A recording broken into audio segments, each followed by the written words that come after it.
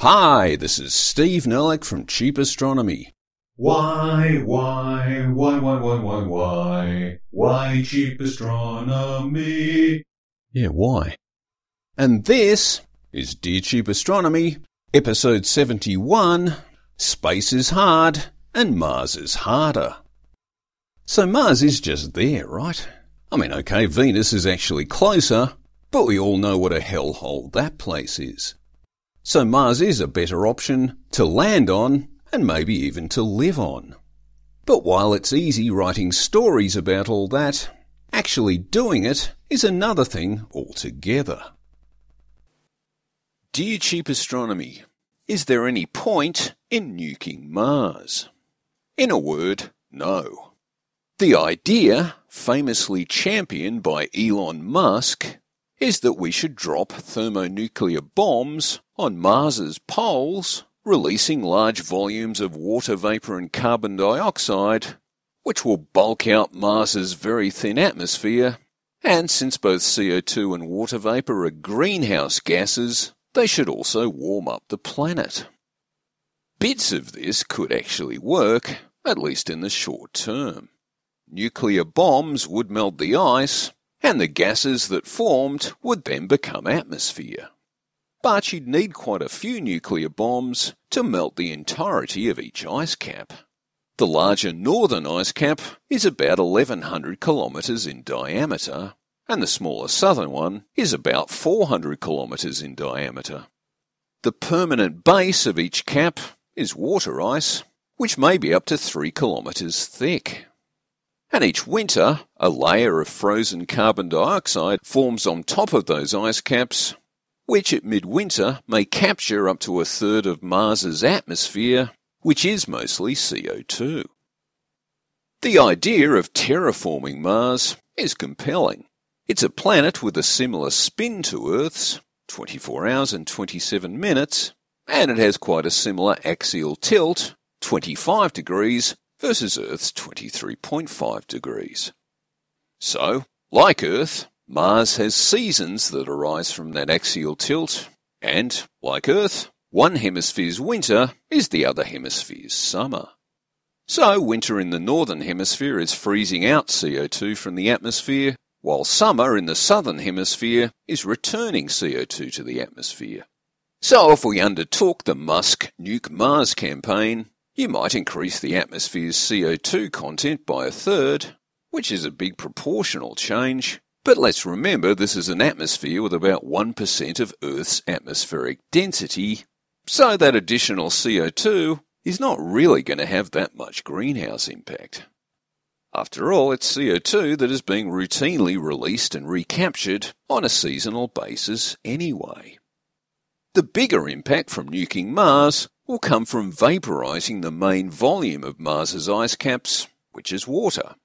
Water vapour is a very potent greenhouse gas, and the low atmospheric pressure of Mars should prevent it from settling onto the surface as a liquid.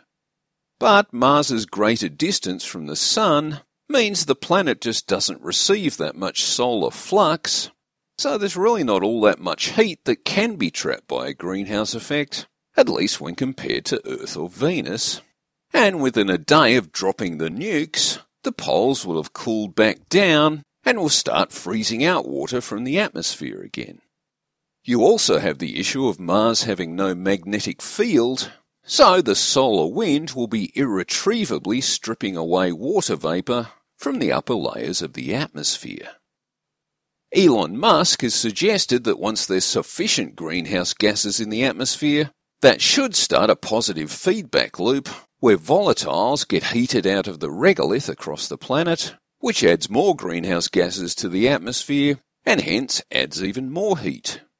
But while this can happen on Venus, Mars just doesn't get enough sunlight, and it's also got less gravity, so it could never generate an atmospheric pressure that's anything like Venus.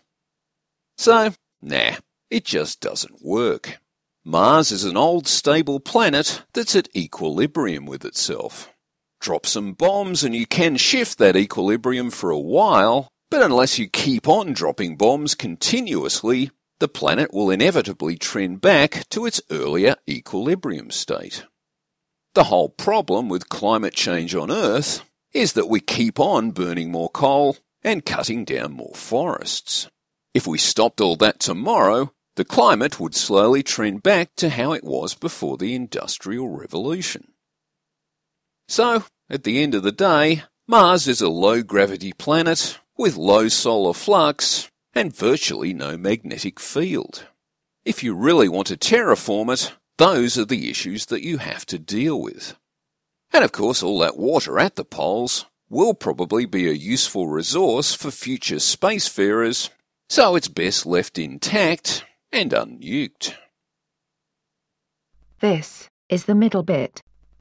Like we said, Mars is an easy place to write stories about, but really doing those things the stories are about is another thing altogether.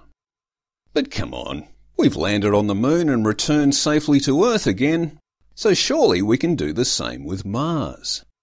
And yes, it looks like we can probably land okay, but getting off Mars again looks a bit trickier. Dear Cheap Astronomy, how are we going to get home from Mars?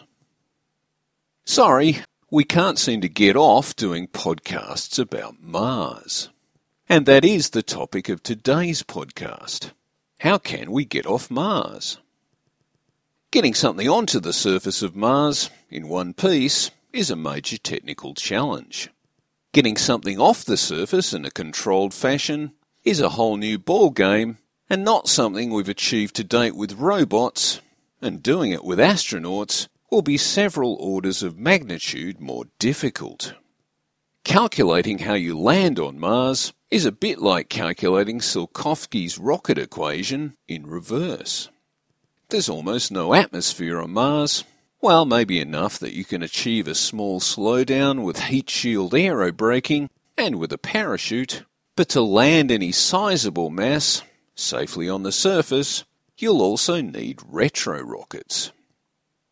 And the bigger the mass you want to land, the more retro rocket burning you'll need, and the more retro rocket burning you need, the more fuel you'll need, and that more fuel means more mass, so you'll need even more fuel to decelerate the fuel that you'll need to decelerate with, and so on and so forth. So the idea that you can not only land people on Mars with their life support systems and all that, but also land them on Mars carrying enough additional fuel to allow them to take off again, well, forget it. It worked on the moon because we had less gravity to contend with. And maybe we can do it on Mars with a pint-sized launcher that's capable of returning a few core samples, perhaps collected by the Mars 2020 rover, but even that's just an idea at the moment. So if you really needed yet another reason why we aren't going to land people on Mars and return them safely to the Earth anytime soon, well, there you go. Although, to be fair to everyone who's thought this through, there is a way, but it involves a whole bunch of untested technologies, which is a polite way of saying it involves science fiction. Although it is fairly plausible science fiction, involving plausibly feasible technical solutions, well, at least they're plausibly feasible technical solutions on paper. There is a strong consensus amongst everyone who's thought all this through that a MAV, a Mars Ascent Vehicle, will have to create its own ascent fuel from resources available on Mars. Making ascent fuel on Mars probably means making methane for the fuel as well as liquid oxygen to burn the fuel. Although CO2 can get you the carbon and the oxygen, you're also going to need water to get the hydrogen that's in methane. Essentially, you put CO2 and H2O together to create methane and molecular oxygen, a reaction that requires energy input, which you can get from solar panels. It's estimated that on Mars, you'll need around 7 kilograms of fuel for every kilogram of launch payload. And let's remember Mars's atmosphere is very thin, so it will take a long time to extract all the CO2 you need, and it's unlikely you could extract enough water by digging or drilling within the immediate surroundings of the MAV. Of course, you could land a MAV near the poles, and then access huge amounts of water, but you'd lose the momentum advantage of launching near the equator, and you'd be landing on a surface that melts and refreezes over the course of a Martian year, so there's all sorts of problems with that idea. So, to fuel the MAV, you would almost certainly have to bring water to the MAV. So you'd need digging, drilling and extraction robots, and some kind of long-distance transport system, all of which is technically feasible, but now you're talking major infrastructure that has to be flown in and constructed ahead of the MAV, which itself has to be flown in well ahead of the astronauts. And of course, nothing can go wrong with any of this, because once the astronauts land, they'll be stuck unless the MAV, that they've never actually seen before, let alone test flown before, can really launch. So the chances of seeing boot prints in red regolith in the 2030s look pretty slim. The first ever MAV will almost certainly be a robot that brings back rock samples to Earth, and for that much, the 2030s does sound plausible. This is the end bit. So, there you go. There's no shortage of ideas about getting to and staying on Mars, but while having ideas is good, making them happen is another thing altogether. Indeed, a lot of the ideas that get airplay at the moment are extremely hypothetical, would require years of testing and retooling before you could get anything like a working solution, and by going through this process, you may come to realise that the whole idea was flawed from the start. So while optimism is a great thing, really getting to Mars probably requires a multi-mission program and quite possibly some new propulsion technologies we are yet to conceive of or build. But that's it for another episode of Dear Cheap Astronomy.